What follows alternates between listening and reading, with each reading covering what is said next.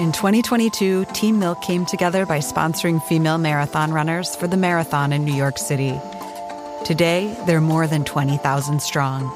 In 2024, Team Milk is making an even bigger commitment to female runners and launching the only women's marathon in the U.S. designed for and by women. The inaugural Every Woman's Marathon will take place in Savannah, Georgia on November 16th, 2024. You can learn more and register for the marathon at everywomansmarathon.com.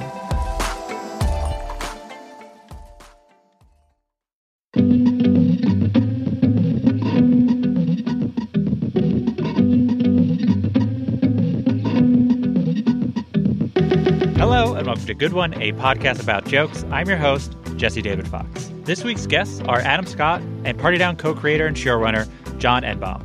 Quickly, before we get into it, I wanted to let you know we're doing a live Good One at Union Hall in Brooklyn on March 17th. Guests will include Phoebe Robinson, Marsha Belsky, Francesca D'Uva, and Straighty hosts George Sabaris and Sam Taggart. Each guest will be performing a joke live, followed by a conversation about whatever joke they perform. It's going to be so much dang fun, so go to unionhallny.com for tickets. So this episode you're about to listen to is going to be a little bit different than our typical one guest talks about one joke they wrote format. I've long wanted to do an episode where I talked with an actor about their process creating comedy, and this felt like a great way in. So instead of talking about one joke, we'll be talking about one character, specifically Henry from the TV show Party Down, which on February 24th returns for a third season on Starz after 13 years off the air. 13 years. So many years. Henry, played by Adam Scott, he isn't the funniest or weirdest character on the show by far, but he is essential in maintaining the show's specific, grounded tone, regardless of how ridiculous everyone else is being. So how this episode's going to work is we're going to look closely at 6 scenes from throughout the run that exhibit the evolution of the character and Adam's approach and thinking as an actor, as well as Jon's approach of creating an arc for this person. I found it all fascinating and super fun. So we're going to start with the first episode of the first season, a scene where Adam Scott's Henry and Lizzie Kaplan's Casey first meet each other. So here is Adam Scott and Jon Enbaum. So I am here with Adam Scott and Jon Enbaum. Thank you for joining me. It is our pleasure. Thanks, Jesse. So the first scene I want us to talk about is from the pilot, which is the first scene where Casey and Henry talk to each other, and she recognizes him, and she's the first time he admits where he's recognized from. What am I going to do in Burlington? Stand-up comedy traffic school? Look, I have to go, okay? Because you know that I can't talk to you at work. Mike, no. Do not come here. Damn it. So I know that I don't know you at all, but could you maybe help me out with something? Boyfriend trouble? Husband trouble. It's like a bunch of stupid drama that you don't want to know about. But he might come here, and I just can't have him causing this big, huge scene because like Ron's totally on my ass. So if you see like a pissed off 30-ish guy with brown hair, I will give a heads up. It'll give me a sense of purpose, which I could use. Great. I appreciate it. New guy. I totally forgot your name. It's funny because people usually remember it. Why is that? It's Scrotum Phillips. Ah. Henry. Right. And you're not even the new guy because you worked with Ron. 8 years ago, yes. Thank you for reminding me. Wow.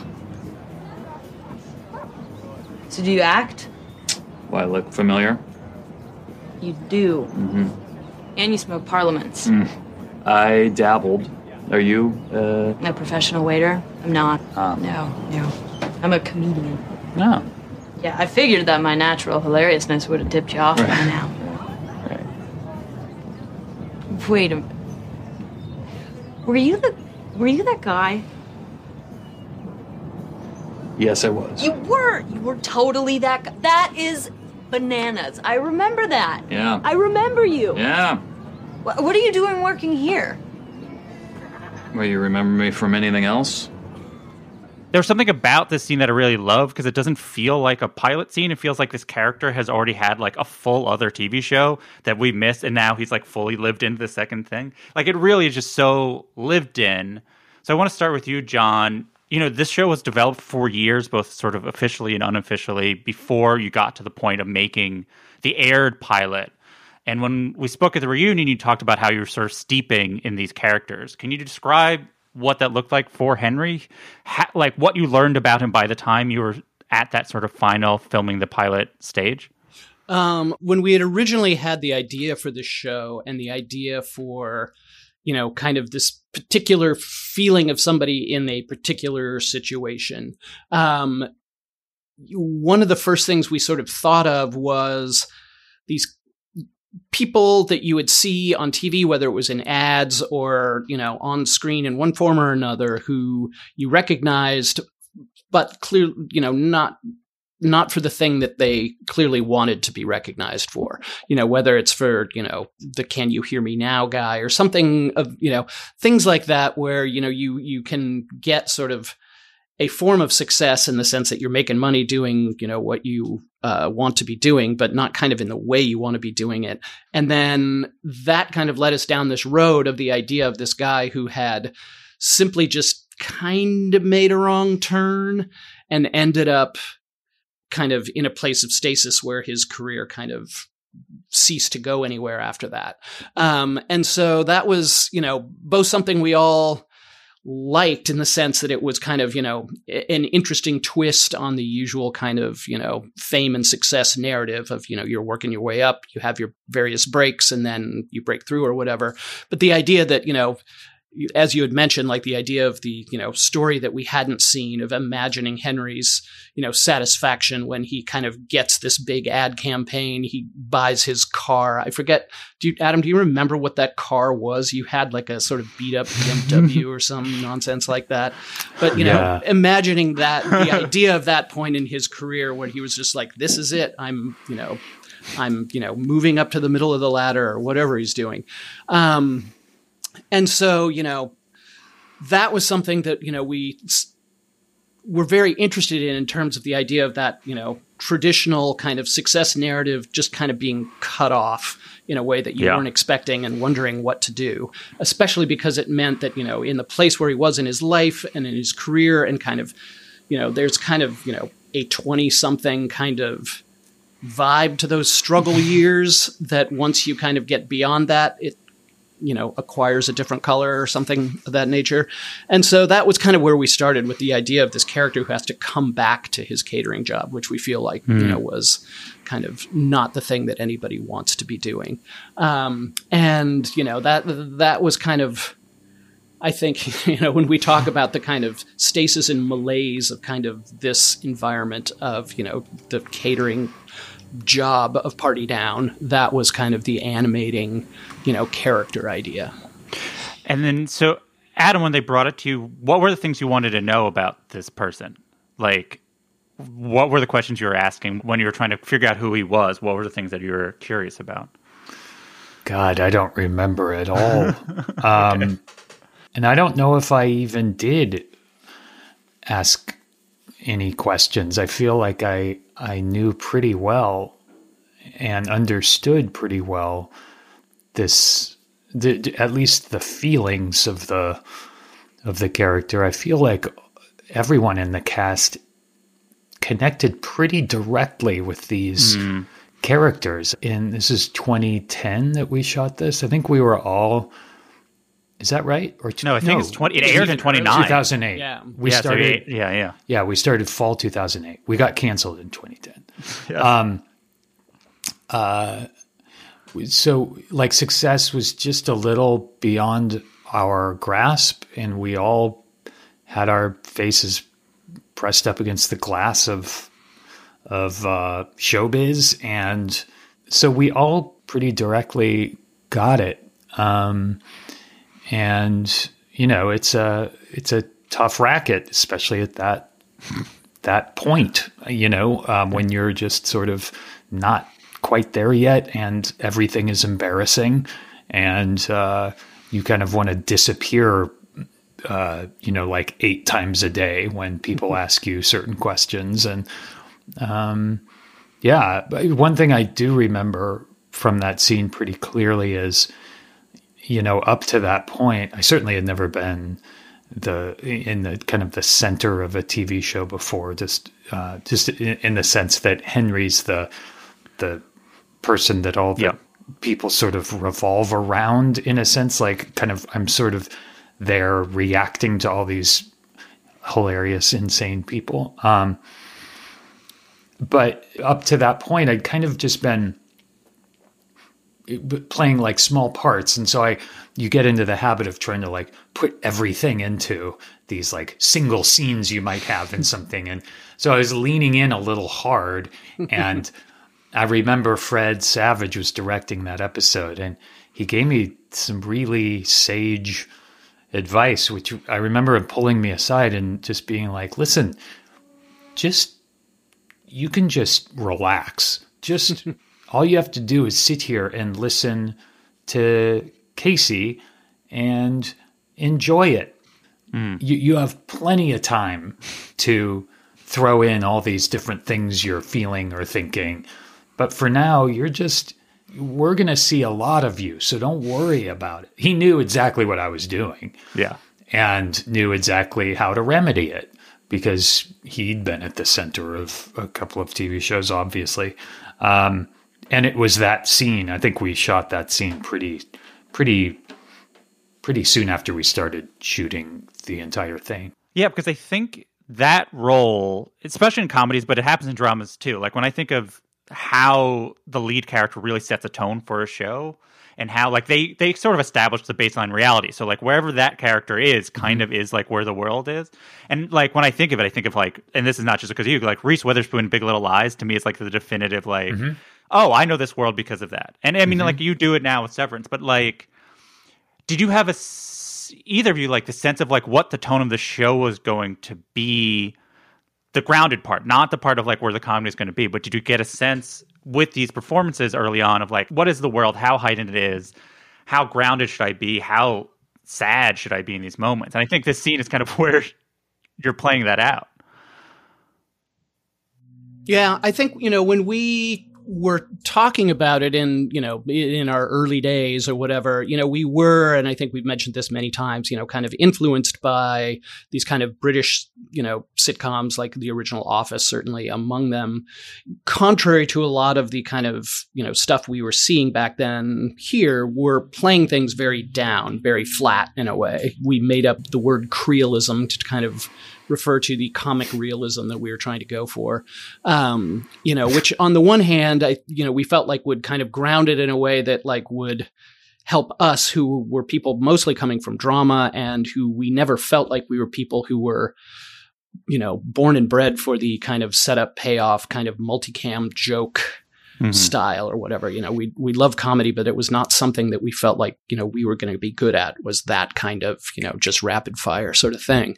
And so we'd always wanted to kind of work in this more kind of, I guess you call it like a little more kind of bittersweet kind of mode or whatever, and then just let the characters handle and the situations handle the comedy. So that was kind of where we started. And that was kind of, what we wanted to try and do. It's actually one of the reasons we ended up making our own kind of backyard pilot, was just because when we were originally pitching the show, everyone we pitched it to thought it was a, great fun log line. But then, when you pitch to, say, a network or something, their vision for what the show is something much more kind of snappy and kind of antic. And so we didn't want to be doing that. And we didn't think that that's what would be good at. And so, we ended up just kind of making this thing ourselves, just to be able to say, this is kind of the tone and the vibe we're going for. It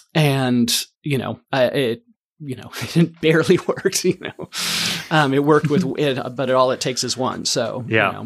I also felt like with the backyard pilot and with this first episode, even, you're watching the show sort of find its tone a little bit. Like, I feel like we are more sure-footed as a show from that point on. I mean, episode 1's great and everything, but I think it's often when you watch the first couple episodes of a show, you're seeing it sort of find its legs. And I think that after this episode, we find our legs. Yeah. We looked down and we saw them.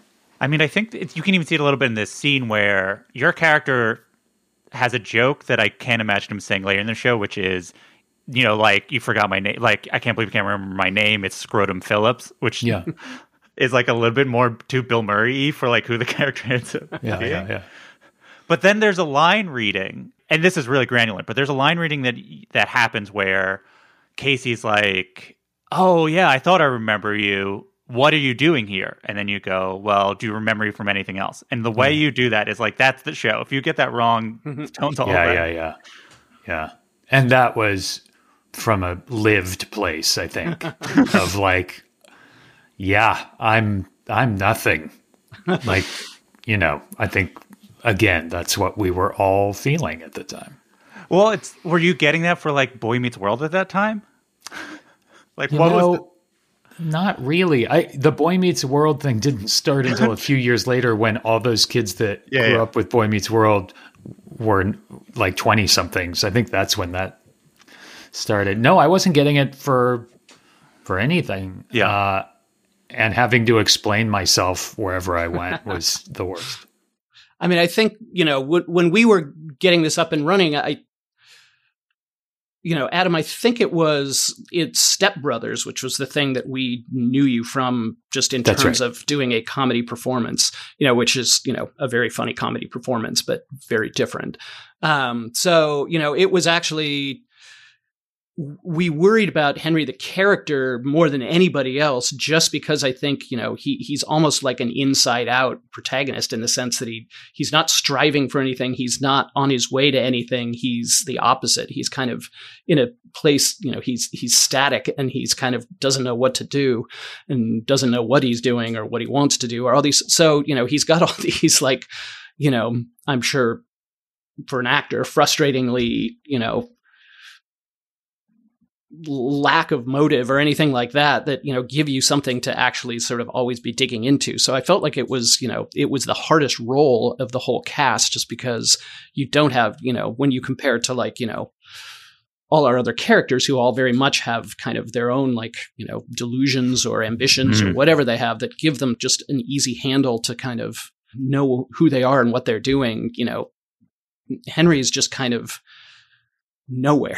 And so, like, we talked about that a lot, of like, are we setting ourselves up for a problem by having this main character who's in such a airless place? And so I think we got very fortunate, obviously, that, you know, Adam was able to really find the humanity and the compelling, you know, sides of that situation in a way that, you know, allowed it to work. Because, you know, we were definitely kind of worried that we had created a main character who was just kind of there.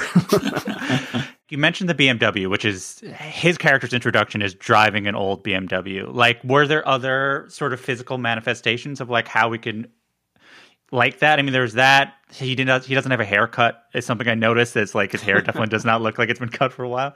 Were there things that you're like, how can we just sort of build out who this person is to give us a sense of this person had a peak? We're not going to know what it looked like, but we're going to get a sense that this is a person not at that point. I think the car was about as far as we ever imagined it, because we wanted to be kind of pure about our setup. We didn't want to ever see these people's lives outside of, you know, what we're seeing on screen and, you know, the parties where they're working and everything. So I think even just seeing, you know, Adam's car, which is, you know, not something he takes in to work with him or anything like that, was kind of, you know, the boldest move we ever made in that regard. Yeah. You know, I think we toyed in various iterations here and there with, you know, oh, do we see his apartment? Do we see, you know, I think he even refers to that at some point where he has a view of like a Taco Bell or something. That's like right. that. But I think, you know, we were pretty sparse with those details just because we wanted to stay, you know, it was Rob Thomas's idea originally, this log line of just like cater waiters. Every episode is a different party. And so we really loved that idea. And we loved the fact that it meant that you never had to be anywhere else. So, you know, when we were shooting it, it was just, you moved into a location and you were there for 4 days, and then you move to the next one next week. And so it had a nice kind of purity to it that we didn't want to mess with. Yeah. That's something I always loved about the show too, is the simplicity of that, but also the inherent sort of mystery of it. Like, you never see these people at home other than Henry's car, and then in a later episode, you see Henry and Casey in their civilian clothes walking from their car to the party. Other than that, that was one of the things that we were all a little like curious and worried about if there was a Party Down movie. Like, do we see their houses or their homes or whatever? Do we want to see that stuff? Or is that, you know? So. Yeah. I think in a way that's one of the things that made it hard for us to actually actualize something like that, was that we had committed so hard to this episodic structure that trying to figure out another way to tell a story with these characters was really just messing us up. It almost felt like you had to kind of flip it so that you were making the kind of background stuff the main story, and then the kind of, you know, nonsense that is a majority of the episode suddenly becomes the background or something like that. So it was a tough time. So moving on. So we were talking a little bit about, you mentioned the stasis of this character and sort of what to do with it. And it felt like the breakthrough at a time that sort of was necessary was in the Sweet 16 party, where Henry runs into Breckin Meyer's character, Michael, and Michael recognizes him for acting class, and he's about to play Edgar Allan Poe, and immediately it's like, Henry, you should play Lincoln in this movie. And over the course of that conversation, you see a different person, a person we had not seen in this entire series. You're Edgar Allan Poe? Yeah, the graphic novel. It's the writer, but he's killing vampires. Is Leonard's next movie? Wow. Yeah. You're Edgar Allan Poe. Fucking up vampires in old Baltimore. Wow. That's great, man. That's great. What about you? Last time I saw you, you were doing good. You were doing those commercials with the, are we having fun yet? Yeah. No, that actually kind of killed my career, so. Shit. Yeah. That freaks me out. I mean, this guy, all the talent in the world's tending bar? I should talk to Leonard. No, Michael, no. Yeah. Really, I actually read for him once, and I think that was enough. You know, I'm done. And the towel has been thrown. Leonard and I are tight, okay? He listens to me. You would be perfect for young Lincoln. Abraham Lincoln? Yeah, when he was a congressman, he meets Poe, helps him steal his amulet from the Smithsonian. Now, it sounds dumb, but it's a great role. All you need is one great role, and boom, you're back. Yeah? Okay? Yeah, it does sound kind of great. Shit, I mean, yeah, I'm telling you, me playing Edgar Allan Poe, you tending bar, it's like, oh! Yeah. The universe is crazy, am I right? Yeah. Talk about where the show was, where this character was, knowing you needed something like this, and sort of how this came to all in terms of like, both on sort of a performance stance, but also like when you're scripting the series. I mean, you know, one of the things that we always imagined about, you know, just Henry as a character was that, you know, he was in the place he was, you know, the only thing he could really point to was that he had perhaps made a bad decision taking the beer ad. That, you know, it seemed like a good move at the time. You know, it got him his nice car and, you know, it provided him with this idea that he was moving forward. But at the end, it was not a good decision. But otherwise, you know, we wanted to imagine that this was a guy who was a talented guy, had everything he needed to actually make it work and to get there, but it just never quite happened. And that was what he was wrestling with. It wasn't just having to be like, well, I guess I'm, you know, not any good at it, or I'm, you know, anything like that. So this was kind of, you know, the first moment, you know, where we kind of get a sense of this idea that, you know, other people, you know, the Breckin Meyer's character is like, oh, you know, this guy was like, he was the Pacino of our acting class and all this sort of stuff that, you know, people knew him as being like a talented guy that you're surprised to see tending the bar while you're doing big movies or what have you. You know, which definitely kind of goes back to that, you know, moment I was, you know, you're out and about and then you run into your friend who's, you know, you're at the party, they're catering the party, and that's a very Hollywood moment or what have you. And so, you know, that was a thread that we always wanted to keep playing with, was that was kind of a part of Henry's frustration, is the fact that it wasn't a lack of trying or a lack of, you know, him doing the work or him having what he needed to have to pull it off. It was just the condition that he ended up in. Adam, do you remember that scene and specifically playing this sort of part of you that has to like unearth the part of you that gets excited about roles like that, where it's Yeah, I remember that. And also one of the things I really loved about that episode is it sort of veered into this lane that you don't really see often in shows and movies and stuff, which is that the idea that you quit something, and it's something that I find unique to show business and acting, but I'm sure it's not. But when people say like, "Oh, I didn't want to be on that show anyway," or "I didn't want to be I didn't want that role anyway," that's stupid. And in Henry's case, I quit. You know what? Fuck it. They don't want me. I don't want them. Forget it. And then if someone actually approaches him and says, "Hey, do you want to play Abraham Lincoln in this ridiculous movie?" And of course he wants to. Yeah. And so it's this extra layer of humiliation that John really kind of layered in there that we get to peel back and see Henry at first say, "No, I've quit." And then just pushed ever so slightly. He's like, "Yeah, that sounds great." And then pushed a little more. He'll go talk to the producer. Pushed a little more. He'll perform the most humiliating 5 words of his life, or however many it is, for the producer's daughter, and then get left behind even more humiliated than he was before. Yeah, that moment, it's, especially rewatching the series in a row, it's like he's kind of this one level. And then that moment where Brecken is selling you on this Edgar Allan Poe movie, and then your character goes, "Yeah, it does sound kind of great." And you're like, it like fully betrays. I know. But I think there's also just this sense that if the sensible version of do the work, have the talent, achieve the success, if that doesn't work, does that mean you have to avail yourself of these other the sort of, I just had a, random connection that landed me the role of young Lincoln in the Edgar Allan Poe movie or whatever. I think that's, something we wanted to be able to play those little nuances of Henry's up and down, experience of kind of holding out. He always holds out this little buried shred of hope. But, it never quite comes together or whatever, but it's always there because it's not that he's turned his back on it. It's not that he's burned out on it. It's just that it hasn't happened. And then it's funny. I remember thinking this sounded like the most ridiculous movie that John had come up with. And then just like 3 years later, there was this action movie about young Abraham Lincoln battling vampires. Yeah. Yeah. We're on a good streak. We had the Fungus movie too, I believe. That's right.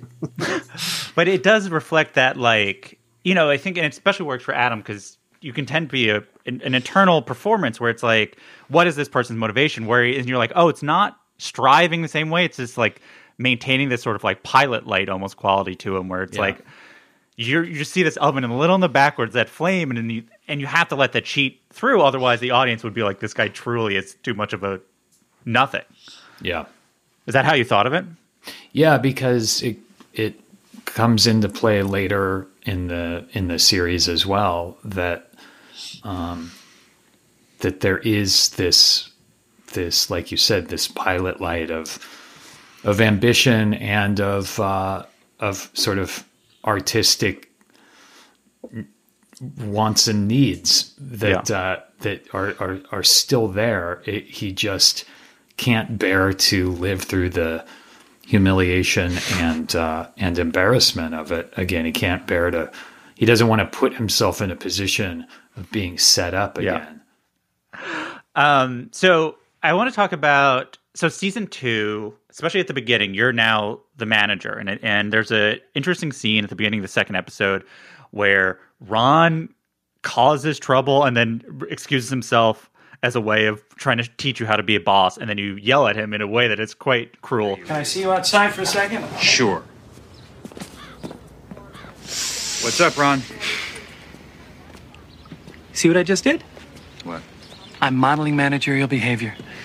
I remove the actor from the audience, Henry, okay? See, when people are acting up, you deprive them of the oxygen that fuels the fire. Yeah, but Ron, you were the actor in this scenario, so I... Okay. Take my advice or don't. Put out the tip jar or don't. Your call, Henry. Okay. Really. I mean, but you're going to be killing yourself trying to be their friend. It's better that they respect you. Okay, let's see here. Hey, Ron, those are some pretty vile pit stains you've got there. Why don't you put on a windbreaker from the van so the guests don't puke? Oh, and also, if you're fucking 20 minutes late again, don't bother showing up.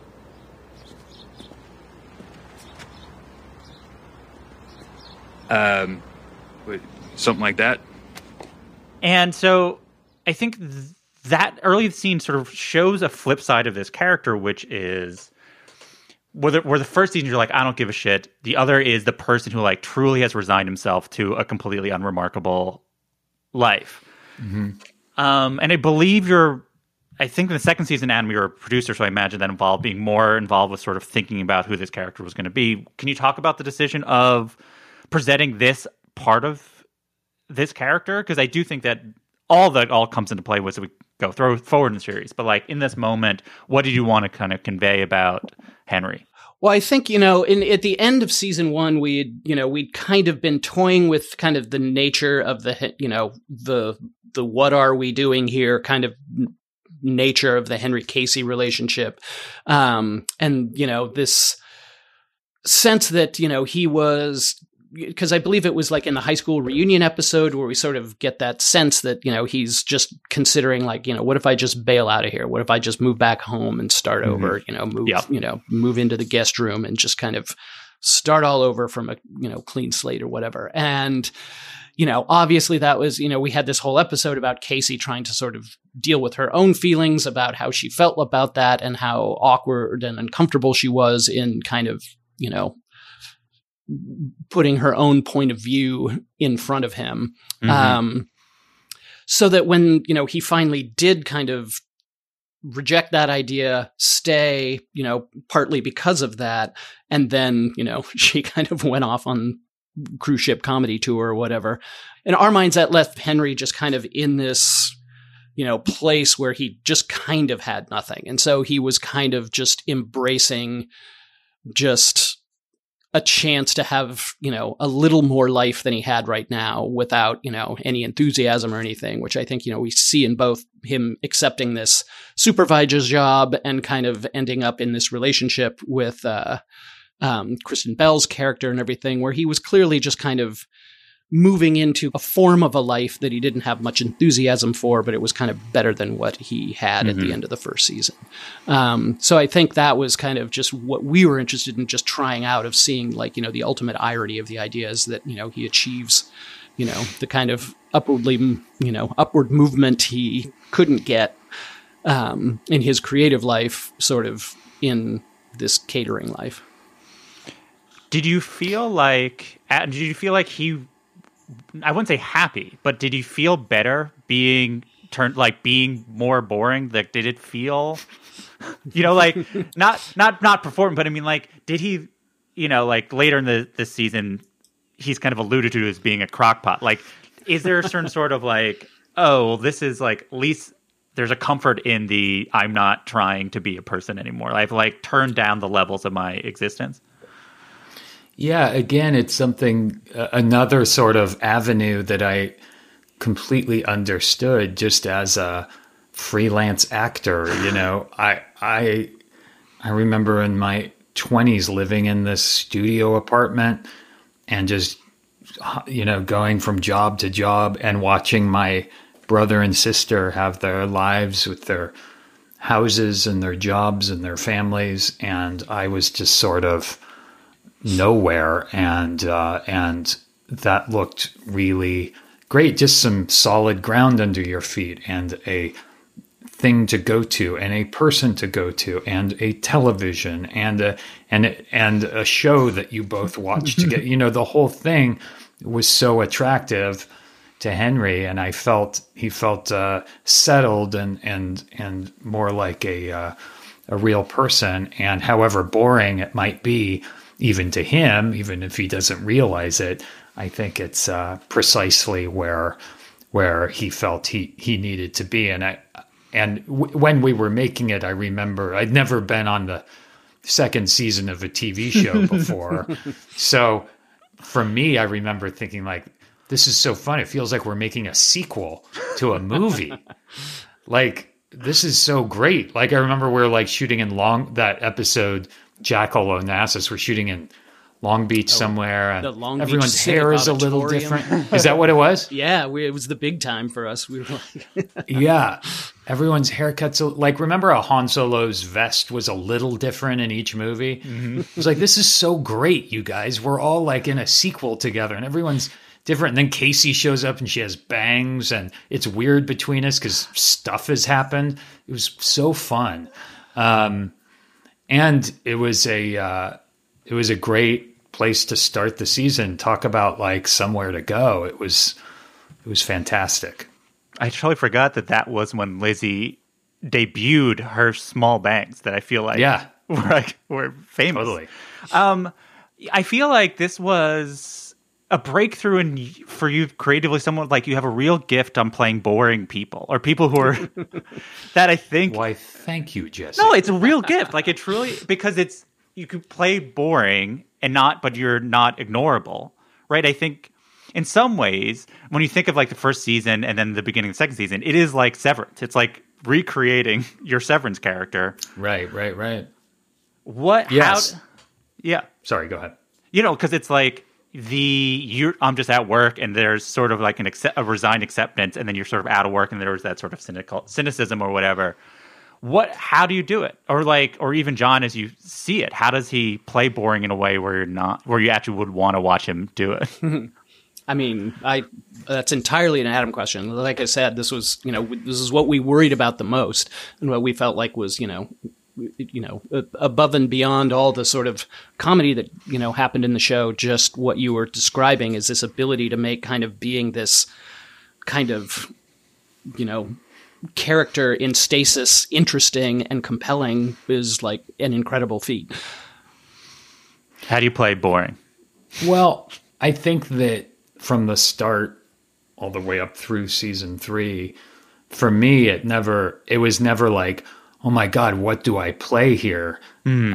I really connected with it and connected with John's writing. I really always do. Whenever he throws something out there, I just immediately understand and get what's going on between the lines of dialogue. I feel it and get it because I feel like he's writing with specificity and from a place of specificity. So for me, it's like it's more like Henry's trying to be boring and trying to keep down all of the things about him that aren't boring because those things haven't worked out very well for him. So he's just trying to keep the straight and narrow. And then Casey shows up and it's like, well, shit, that's a non-boring thing. And then Ron shows up and it's like, well, God damn it. Now things are really going off the tracks. And so, yeah, I don't know. I just feel like the character is just trying his best to lead a normal life and suppress his sort of creative impulses. Yeah, I mean, I think the scene where you yell at Ron is a scene of suppression, then it coming out, and then being almost like embarrassed and trying to play it off. Like, is that how you saw it? What did it feel like? Were you trying? I mean, like, it is a level that it's a thing where you don't see the rest of the show. A person has that part of him. Yeah, I mean, I think that Ron and Henry it's a really unique relationship. It really is. Again, all the way through season 3, they're two sort of people who really connect for whatever reason. They fit together, sort of like puzzle pieces, and they couldn't be more different. And in a way, Henry can't stand Ron, but in a way, he wants to do nothing but help Ron and make sure he's okay. Yeah. And so I think that moment in this episode that you're talking about is some of that sort of brotherly connection coming out in a sideways manner. Yeah. So now we move on to the scene, the Party Down scene, the scene of all. I feel like this is the definitive scene of the show, which is Steve Guttenberg's birthday party, and you're doing a reading of Roman's script, and Casey challenges you to who can be better at acting. Now, my actors, prepare. Interior bridge. Azione.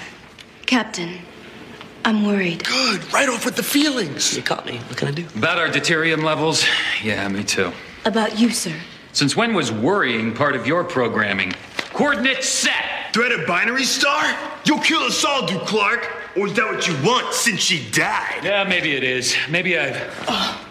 What are you doing here? I thought you were dead. I had to know if the coordinates work. I had to know that you were safe. Well, if they do work, it's because you've saved us all. Now get back into that surgitude. Her face is ruined. She's of no use. De Clark, no. Is that all she is to you? A face? What the fuck was that? Dude, I'm acting. Oh, awesome. Okay, I'm back in. Sir, chance of survival is .079. She risked all. So can we. Engage! Let's do it! Sorry. The door was open. Is Travis... Yeah, go, kitchen! Okay, Warp 7 fires a tachyon cannon. There's a space warp thing! Oh no! Boom! We're clear. Thank you for saving my people.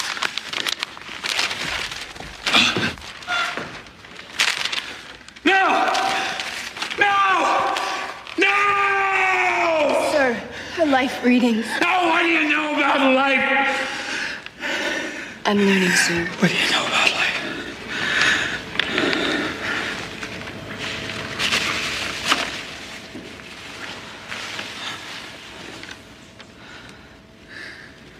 You saved the galaxy. And scene. So I guess first, John, talk about conceiving of this scene as a sort of set piece.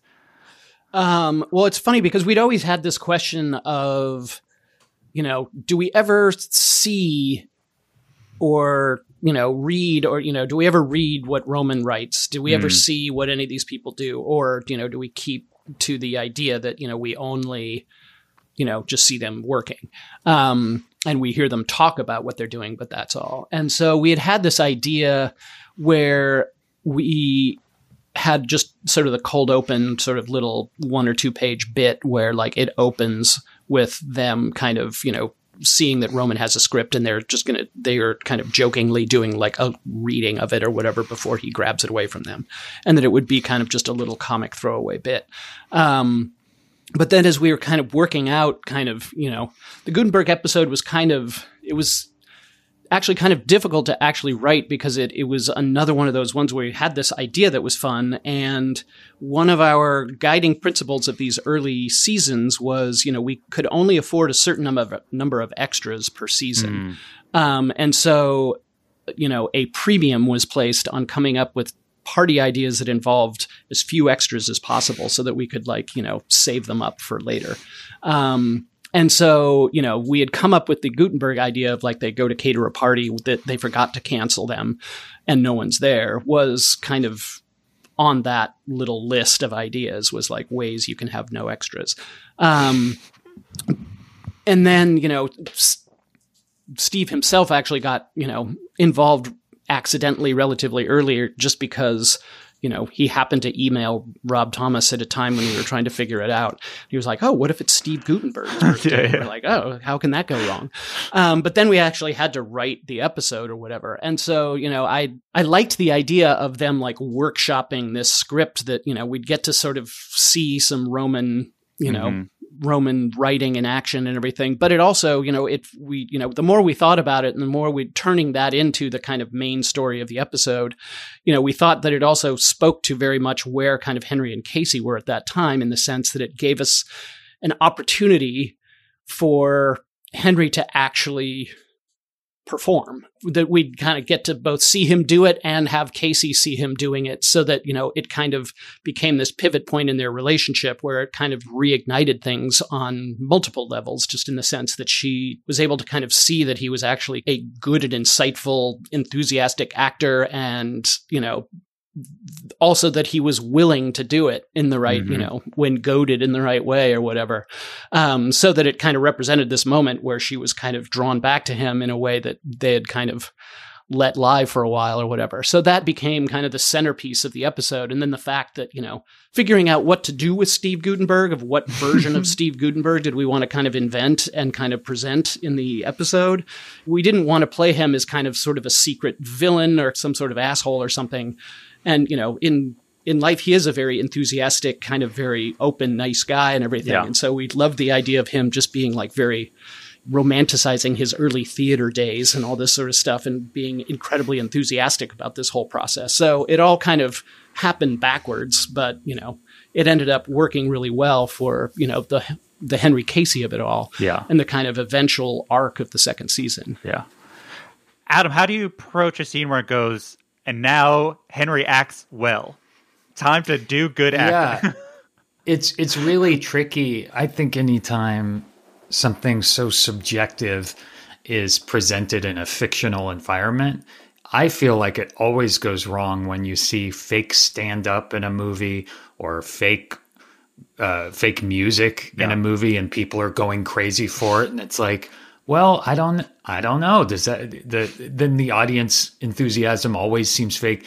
Fake stand-up, the laughs always feel fake. The stand-up doesn't see. It's really hard.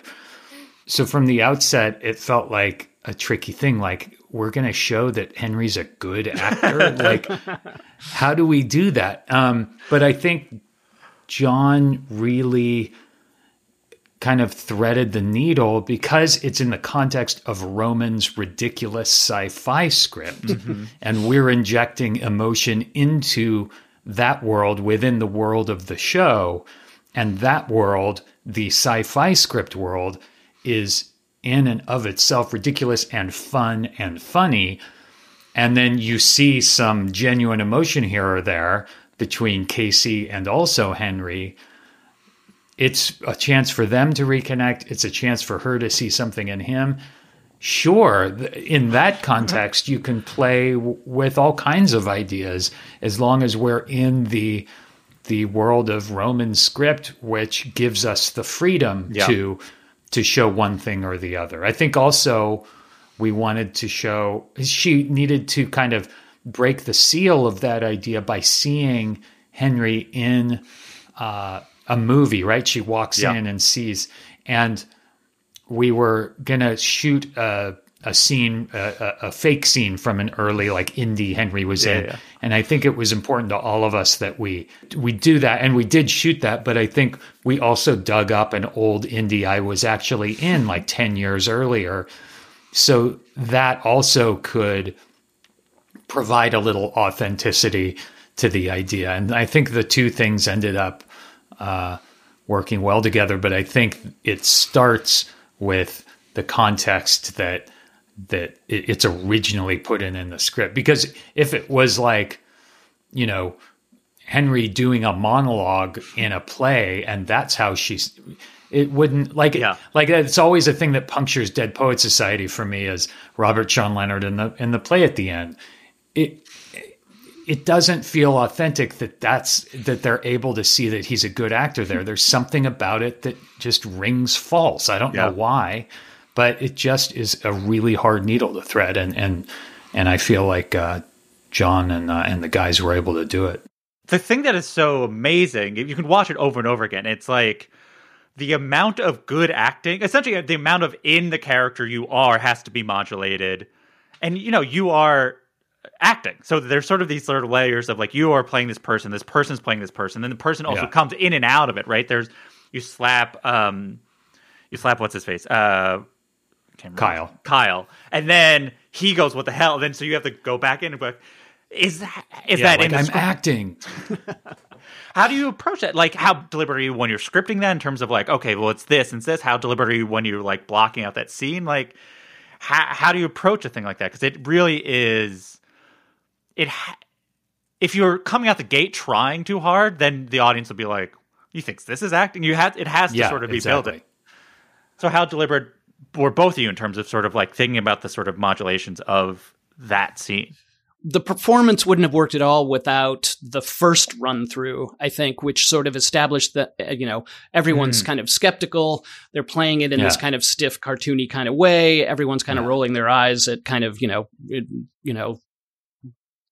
Martin and Christopher are kind of off there nodding as they're, thinking about how their words are coming across and all this sort of stuff. So I think, playing that straight for laughs and playing it as this is not the best sci-fi writing we've seen, is key both to, getting everyone into the spirit of, this whole endeavor, because we shot these scenes one after the other. Yeah.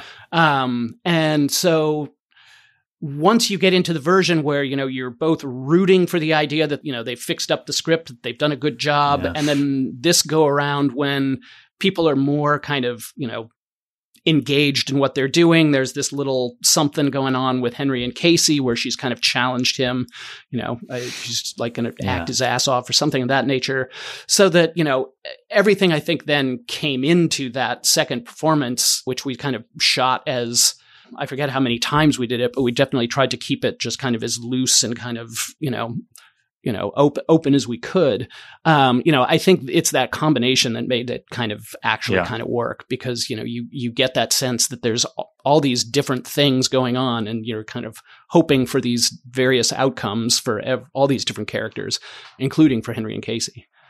Yeah. Adam, how did you approach? I mean, like, are you a person who like, I'm going to do it different ways each time and then they'll sort of figure out how to get the modulations? Did you have a sort of read on it? I mean, I tend to try and do vary things just so that we have options later when they're cutting the episode together. But I think with this, this was a script where, because of budget and time, and because John had to be on set all the time, all the scripts were finished before we started shooting the season, right? So we got 10 scripts and they're all terrific. Now, by the way, just like a sidebar, looking back, for such a small show with a tight budget, it's crazy that we made 10 episodes per season. It's unbelievable. Like, that's a lot these days. Back then, I remember, it was like a short season, but we made 20 episodes of this show in a short amount of time. But we got all the episodes and they're terrific.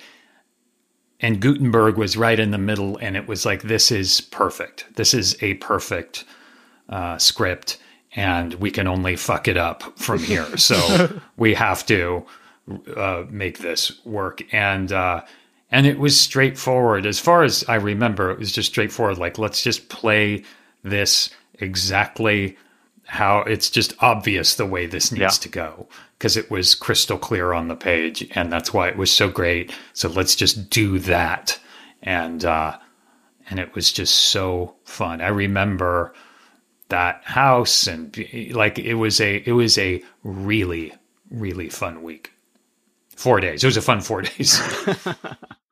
As we go into the next scene, what does Henry feel doing that? Sort of what, that kind of then pushes you through to the end of the season or whatever, which is something happens both to Henry and Casey, but obviously something must happen to him. What do you think unleashes or whatever? What comes out of it? I mean, it is a different side of even than the Brecken scene, which is like him as a careerist. This is like him remembering he likes acting, right? So what does that put him on?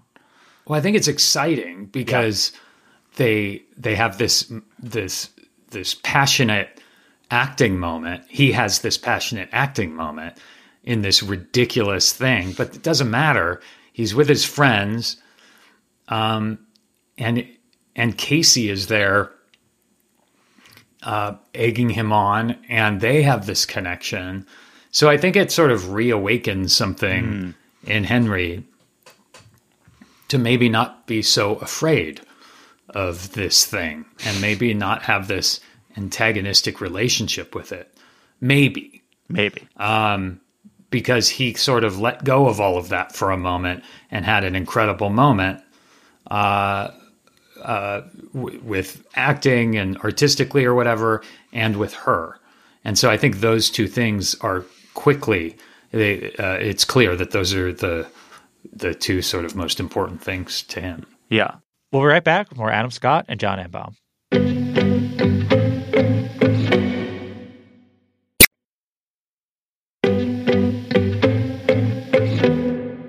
We're back with Adam Scott and John Enbom.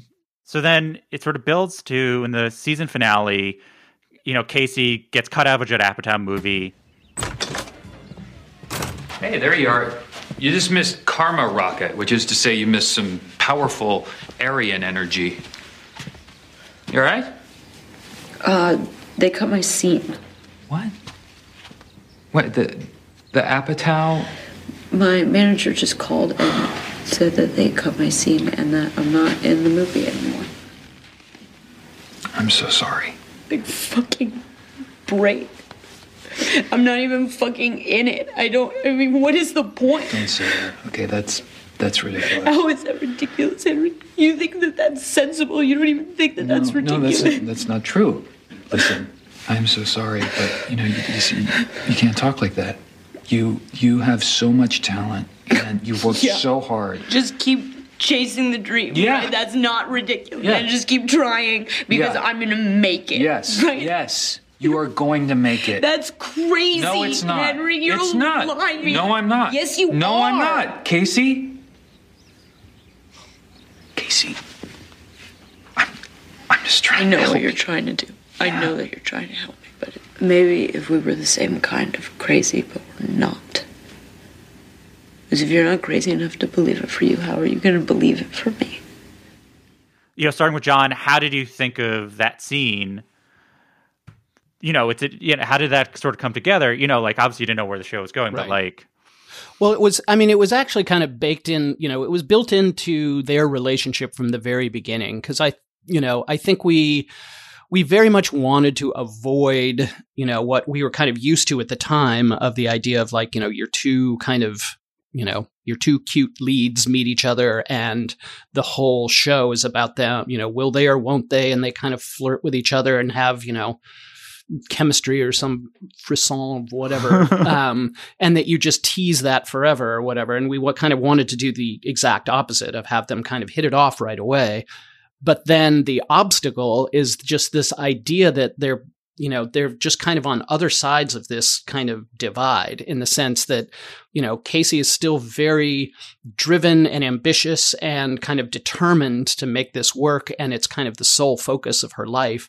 And, Henry's on the other side, where, he's been there, but now he's somewhere else. And, we always referred to it as just kind of this, idea that there's kind of a hope gap between them of that, they do see the world just kind of in a different way. And that, you see it at the end of the first season where despite, where their relationship has gone, she zooms off, kind of with kind of a shrug and an apology, when an opportunity presents itself. And that you then get to this place where Henry's been through all he's been through, so that, when she has her first big stumble, I guess when she could see it, she could see that, this next big step was coming for her and then it gets taken away.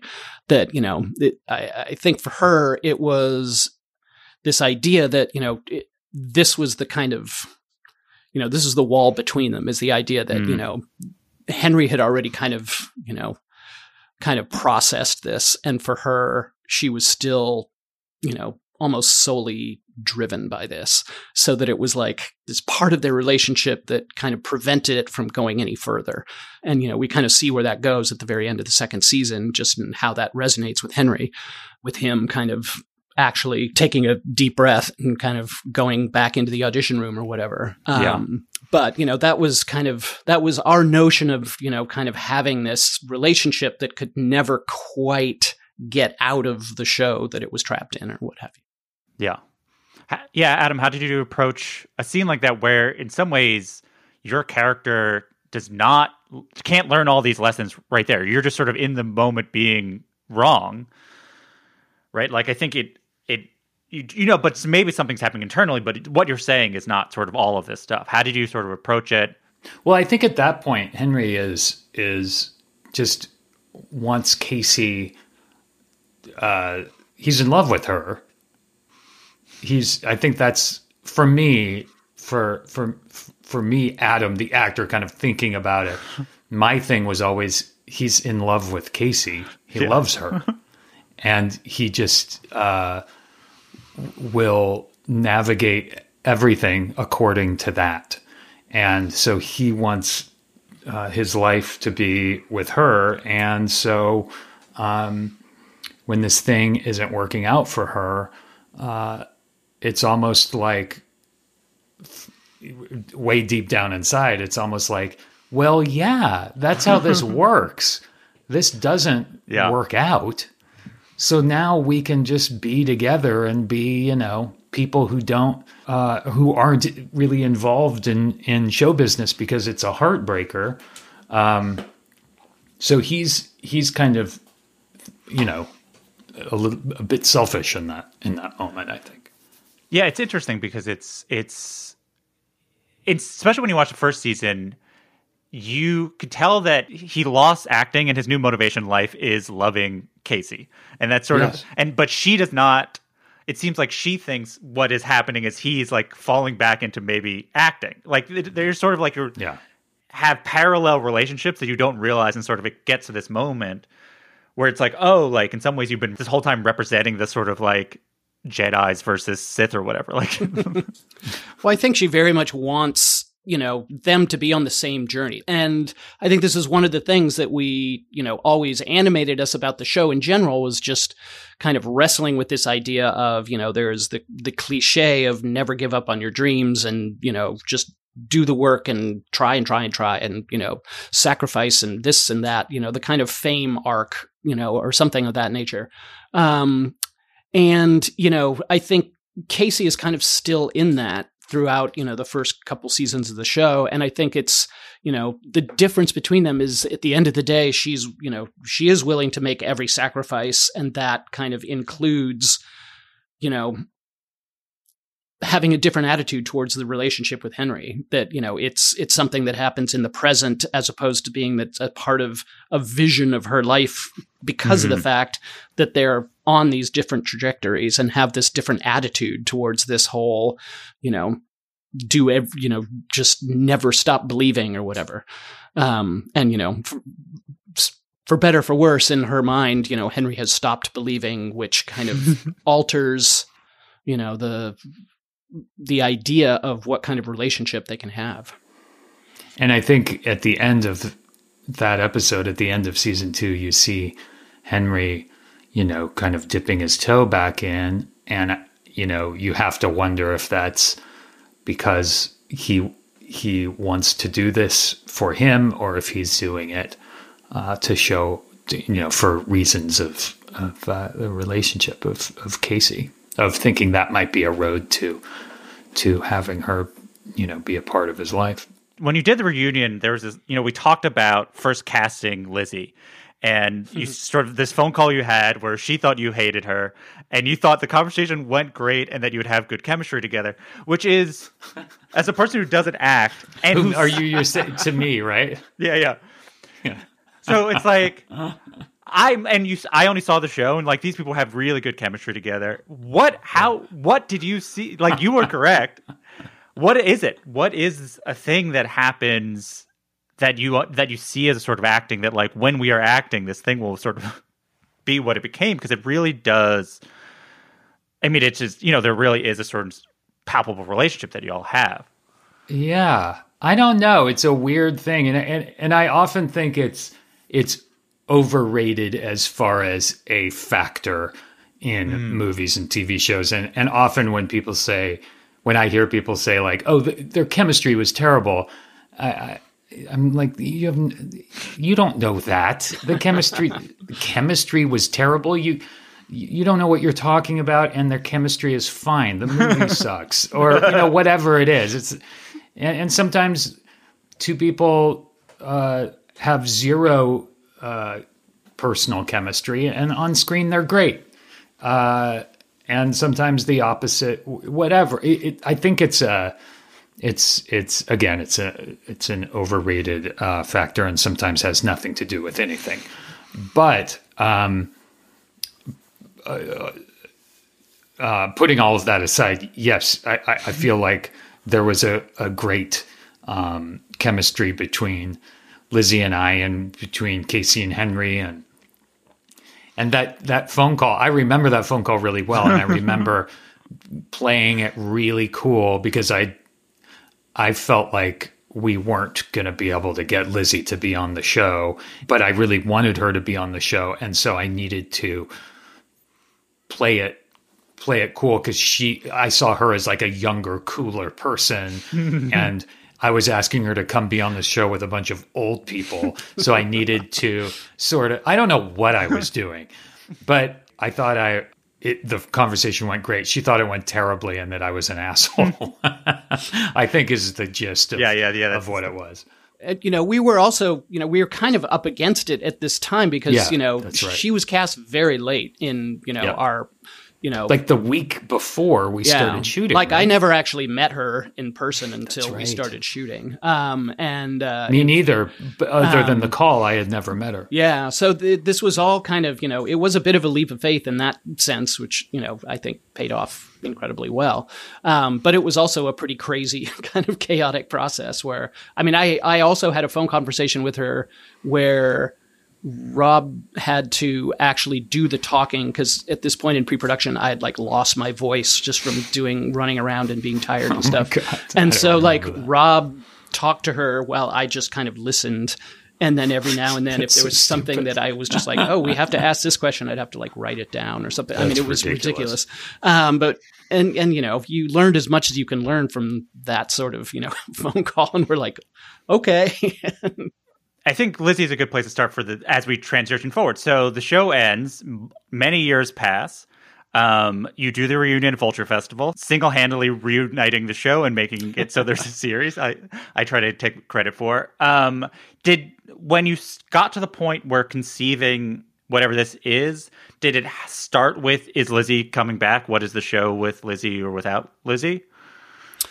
It did not. We actually, when we first, Stars was like, this could be interesting. They basically asked us to sort of deliver them a season pitch or something like that. So we all got together and we started talking about it. When was this? Oh, gosh. January 21? That we started having our Zooms. Yeah, it was maybe a year beforehand, just because, before they did anything, we had to get them to actually approve doing the show. They were interested and they were, seriously interested. So we were like, all right, well, let's, roll up our sleeves and do this. So we all got together and just started talking about it. And so when we first started talking about it, we did kind of have this idea for kind of a Henry Casey kind of, they are reunited, all this sort of stuff happens and everything. And it was just after we had gotten that approved by Stars that we found out she's not available. We kind of got to, reconceive some things. So, it affected some stuff, but, not other, the stuff that didn't involve, Casey, or that we didn't have to completely rewrite episodes. We could still use the stuff we did for other people and stuff like that. But it definitely was we had to kind of take a step back and, rethink stuff. Yeah, I just felt like it was a huge bummer, obviously, for us and for Lizzie, because she really wanted to do it as well. It's just, schedules didn't work. The fact that we found 6 weeks where almost everybody could be together and make the show was a miracle in engineering and scheduling anyway. But I feel like when that obstacle popped up, the way John sort of pivoted and made her absence a part of the show was really terrific and really fit in perfectly with the Party Down kind of ethos and world. That's all I want to say. So, what were the conversations like about where Henry is now? To focus on that one, because obviously all the characters are a different place, but I feel like... Right. I'll say this, I do feel like it almost felt like a very similar thing that you were able to do with the first episode of this series, which was somehow you've missed a whole full story from beginning to end, and now he's sort of at this new neutral. So how did you sort of land on where it was going to be? we landed on the idea that he was teaching just because we felt like, he was never somebody who was going to sort of abandon the ideas that had kind of propelled him into acting and that had kind of gotten him through that, whole part of his life and everything. So the idea that he found a new life for himself that still included all this kind of stuff and gave him a new angle into it was kind of, I think, a pretty early idea that we had. And then, in just keeping with the kind of party down ethos, as it were, we then had to just figure out, and how did that get messed up or whatever? So I don't feel like we had to reach too far and wide to kind of find something that felt, because we even touched on this side of, where Henry was at in the pilot, of the idea that, he has that moment when he's talking to Rico Colantani, who's kind of bemoaning the ordinariness of his life in his Valley Ranch home or whatever. And Henry's like, that doesn't seem so bad. Yeah. Yeah, that's right. And so this idea that this kind of desire for like a life as opposed to just kind of, day by day chaos is something that, we'd always, I don't think it's like an outrageous notion that he longs for a form of stability of one sort or another. And so getting him to that place was something that we felt was already in the previous seasons. And then just figuring out the details was not that hard.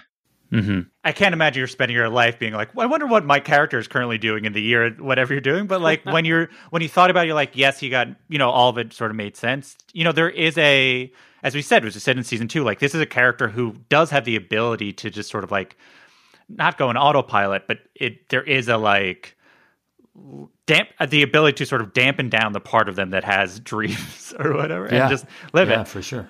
Did that make sense? Is that how you sort of saw it? Yeah, I mean, trying to figure out like where would this character be, and it's been 13 years since we stopped making the show. Where do you even start? So we had these Zooms where the five of us would just talk for a couple hours, and we did it like once a week for a few weeks, and we weren't like really getting down and working out we were just talking. Yeah. And I started really looking forward to these chats because it was still, January 21. It's still not, it was kind of lockdownish, at least in New York it was. And I remember I had COVID for part of it. So it was a really great kind of thing to do on a Sunday, is talk with this group of friends for a couple of hours. And then after like 4 or 5 of these, there's just this mountain of just stuff we all kind of vomited out, and John took all of that and went away and crafted a season of TV out of it. But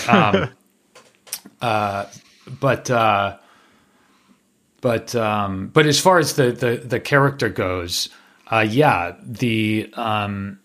think where it ended up, where John ultimately decided to land it, made perfect sense. And once he found that starting point for season 3, it was easy to kind of imagine the trajectory of the intervening 11 years or whatever it is to get to that place. It was a fairly straight line. Yeah, I mean, there's a scene in the first episode where Ron and Henry are catching up, and there's this moment where Henry's sort of going through the party and he's just like doing that sort of zoned out Henry thing. And then Ron mentions why Casey isn't there because she has big success, and your face changes and your sort of character changes. And then you do a kind of pilot-y thing of telling us exactly every single thing you've been up to, but we're watching you tell us exactly how you feel about your life when contrasted to the fact of what Casey's doing. How's things? Yeah, teaching's all right. The kids haven't seen the fucking beer ad. We just bought a house. And when I roll those trash cans out Thursday nights with the neighborhood dads, I feel like I finally made it. Middle-class dream. Do you remember that scene? Do you remember, like, getting back to this character and try to, like, essentially having to, on your face, play 13 years of this person's life? Yeah, that was the first scene we shot. The first scene that I shot. You guys had been shooting for a few hours, and then I got there and did that. Ken and I had our first scene together. It was super fun. It was only a year ago. I totally remember it, and it was I just couldn't believe we were doing it. It was so crazy. And Ken's stupid van and everything. It was hilarious. Yeah, it was great to be able to sort of harness the information, the sort of exposition that we needed to get out there, but putting it out there in a way Henry feels like he has to share this with somebody because he also kind of can't believe where he's ended up and the manner in which he's ended up there. I think he's having similar feelings that I was having being on the Party Down set in 2022. And he's at a Party Down party for Kyle getting a big movie and also having a moment. It's interesting because you have to say everything positively but have the audience know you don't like anything you're saying. That's right. Is that how you thought? You were like, okay, I have to say the most depressing thing possible in a way that you can tell. Yeah. But I also don't think Henry is at the place quite yet where he's admitting to himself that it's depressing. He's like almost there. He's at the point where he needs to talk about it with someone, but he's still in it. He's still living that life. So he needs to almost share it in order to justify it and then continue on. Yeah. Were there certain things, was there an old BMW for the new version of Henry to get a symbol of what his life looks like now? We did. We actually had a single meeting on this very subject. It was just like, what is Henry's, and I think at the end of the day, we only see it for half a second or whatever, but we had a whole discussion of just exactly what kind of middle of the road car Henry is tooling around in now that represents. When did we see the car? I don't even remember. Well, it barely ended up in the cut, but originally there was that whole thing of you driving up and kind of parking in front of the club and looking up, and so right. And that's right. I think because didn't you and Brian actually drive around in it at one point? That's I right. don't think it ended Got up a in bunch there of because all the episodes were way too long and everything. So that's right. But yeah, we wanted to actually have that moment of because the first time we see Henry in the first episode is him driving up in, the car that represents his backstory or whatever. So we're like, ooh, we'll do that again. That'll be great. But then the car didn't stay in there very much. Yeah. But that was the idea, because he has that one line where he does talk about feeling that kind of little moment of at least I've arrived somewhere, unlike in my past or something like that. So we, basically we were trying to find what is the version of that? A car that gets the job done, but is not a BMW. I kind of saw the sort of signal of where Henry's at in the wardrobe in that first episode of the teacher gear, the corduroy jacket with the plaid shirt and the khakis and the brown shoes. Tie. Yeah, it looks like he came straight from the high school where he's working. Yeah. And that's what he showed up to the party and was even more jarring. Yeah.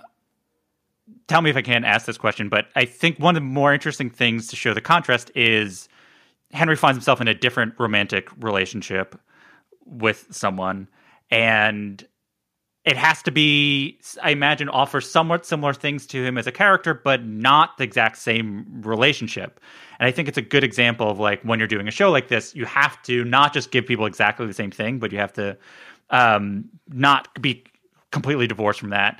Can you think about coming up with a sort of relationship that would be true to who this character is now and sort of distinct and more mature in some ways? How you conceived of that relationship? I mean, I think, when we were, one of the things we discarded immediately was the idea that we would just literally pick up 12 years later with everyone just there. doing the job still 12 years later. Nobody's moved on. Everything's just kind of is as it was, which we just worried would just be too dark. Like the idea that no single person had moved on anywhere in their lives and was still doing this job that they just never really wanted to be doing in the first place. So, as often happens, as you had spoken about, like what do we do with Henry in these circumstances where he has kind of moved on? And so, we started to think about this idea that the thing that kind of happens, and, without going into too great detail, is that he is from a place where he's kind of settled, he is kind of tempted. We kept referring to it as like, the last temptation of Henry, of like, what would it take to sort of, get him to imagine kind of a kind of life that he had kind of long ago stopped imagining for himself. And so that was, that's kind of how we originally kind of pitched it to Starz, was like, this is our animating idea, and, this will be kind of the spine of the season or whatever. And then we just kind of, took it from there. I was wondering about how you're different as an actor. Like Adam, there's a narrative of your career, which is like you're trying to make as a dramatic actor, and then you get Step Brothers, and that sort of like puts you on this sort of comedy path. And then after Parks, you're like, can I get into drama again? Can I find this place? And you do Big Little Lies, and that gets you to Severance, and then you get nominated for Best Dramatic Actor at award. Like it truly is this thing. And I guess my question is, did doing comedy make you a better dramatic actor, or reframe yourself as a dramatic actor? And then now coming back to doing a comedy, did doing dramatic work then change sort of how you think of yourself as a comedic actor?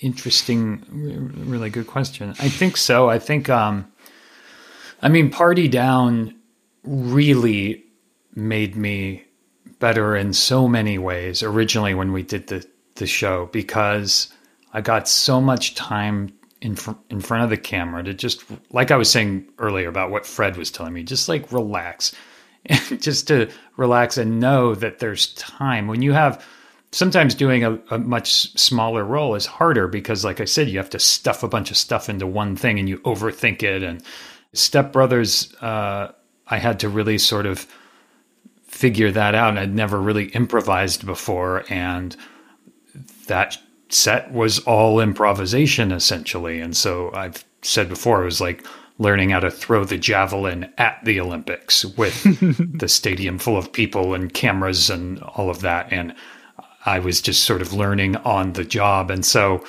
then moving to Party Down and being surrounded by all these really skilled, hilarious people, navigating that, and it really just made me such a better actor, and I wouldn't have been able to find my way through Parks and Rec, certainly without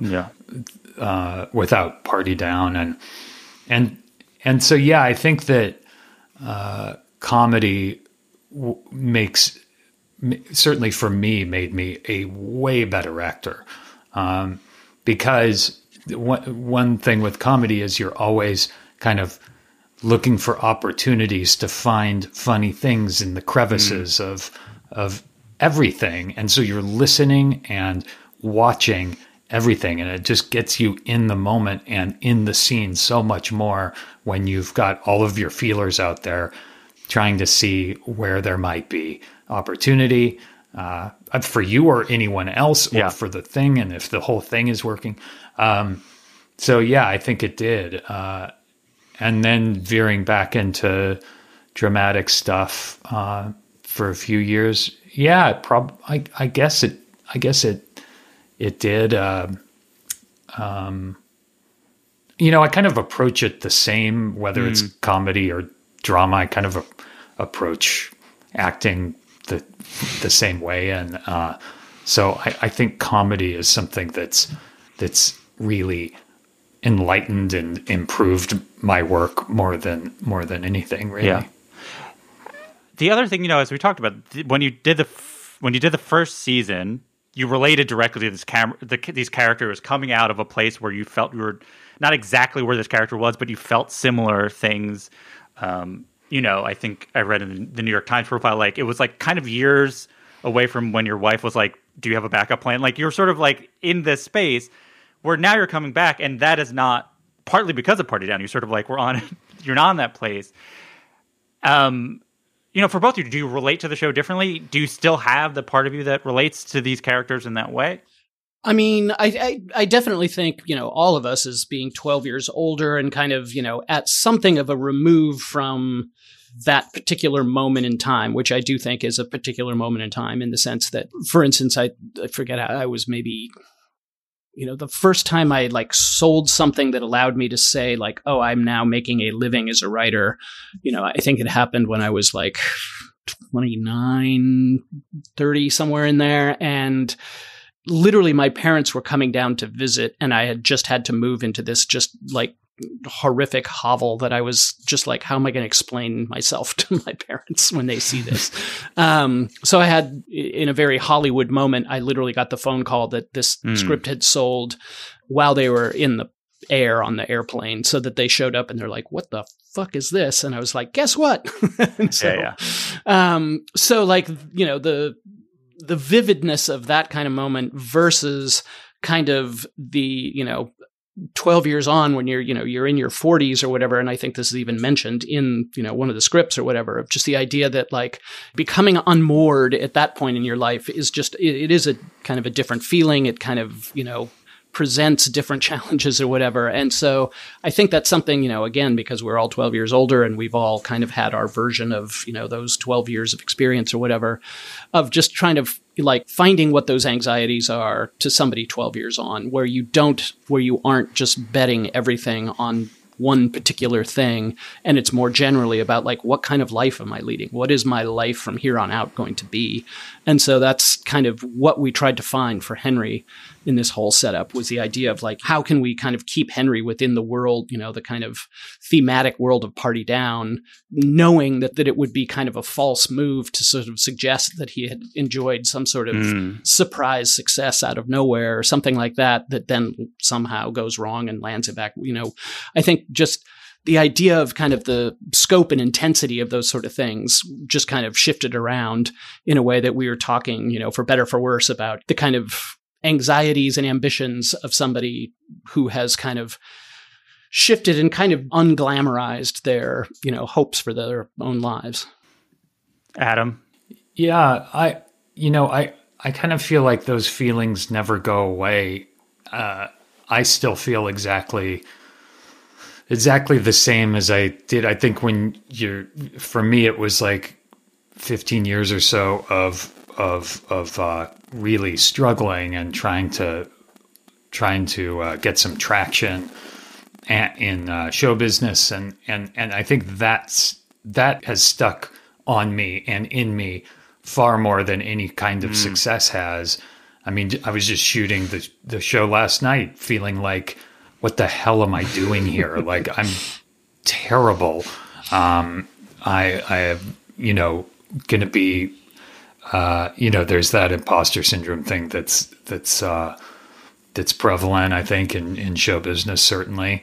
So that's not difficult to remember, but I think also the way, Henry has gotten older and physiologically you just handle things differently and you feel differently about things. And I really like the way, that's handled in the writing as well. I feel like that's really in these characters. They're all the same people, but they are different. They're older and they handle and deal with things differently. Yeah.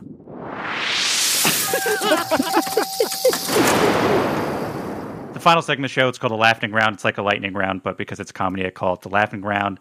These are shorter questions. Do you have a favorite joke? Either of you? Favorite joke, like a street joke? Oof. All right, this is the only one I know, so I'll make it fast. And it involves the King of Sweden and his assistant going moose hunting, and they're out on the moors, and they see something in the distance, and he raises his gun, and the figure in the distance waves his arm and says, "Don't shoot, I'm not a moose." And he shoots, and the man falls, and his assistant turns to him and he said, "Oh, why did you shoot him?" He said he wasn't a moose. And the king says, "Oh, I thought he said he was a moose." Yeah, I like that joke. That's the only That's also one of my favorite jokes, except it's with a guy that pops up with a fluorescent hat, fluorescent jacket, and holding a flashlight going, "I'm not a deer." But yeah, I love that joke. Adam, people are very curious about your new red carpet dress philosophy. You showed up, was it to the Golden Globes? You wore like a bolo tie. It's just very exciting. Yeah, it actually, it's not a bolo tie. It's a, I don't know what they're called. It's sort of a Colonel Sanders type. Yeah, it's like an tie. Old-timey. Yeah. I think a bolo tie is like a like a string ducky sort of thing. That was my idea. I wanted to wear that tie. I love those ties, and it reminds me of like T-Bone Burnett or something like that. I just wanted. I like. I really love clothes, and I love. My stylist Ilaria Urbanati is really smart and cool, and I like figuring stuff out with her, and that was my idea, and I really liked it, but I also saw a variety of opinions on that particular tie. I'm for it. Do you have a short story of an interaction with a legendary comedian, living or dead, that you're willing to share with the listeners? I had a meeting with Steve Martin once, and he brought me, it was at his house, so he brought me a glass of water, and it was half full, and he said, "Sorry, I didn't have time to fill this."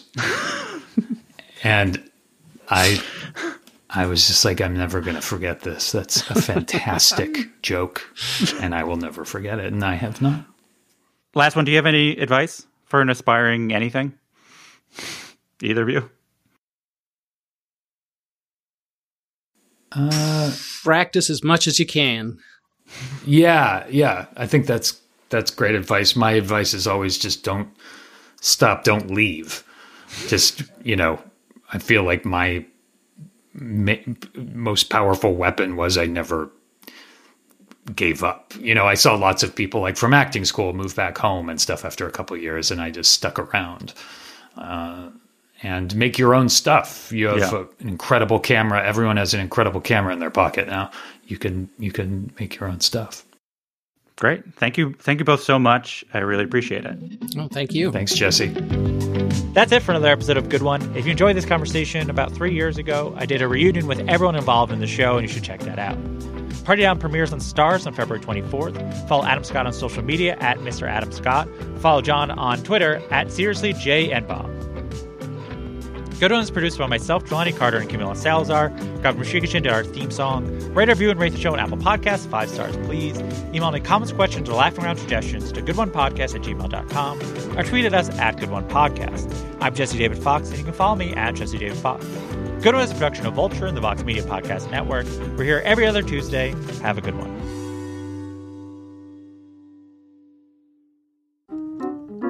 Welcome to Good One. Show about talking them jokes, son. Hey, Good One. It's a good one. Why do you run? Why does anyone? I always thought that runners loved running, and that's not the case. Most runners hate running, but they choose to do it. In the new docuseries Running Sucks, brought to you by Teen Milk, Abby Ayers learns why women runners everywhere are driven to go the distance. It really is about taking my power back and proving myself wrong. Teen Milk is about fueling women's performance and helping them along their marathon journeys. You can sign up now for the inaugural Every Woman's Marathon taking place in Savannah, Georgia on November 16th, 2024. Learn more and register at everywomansmarathon.com.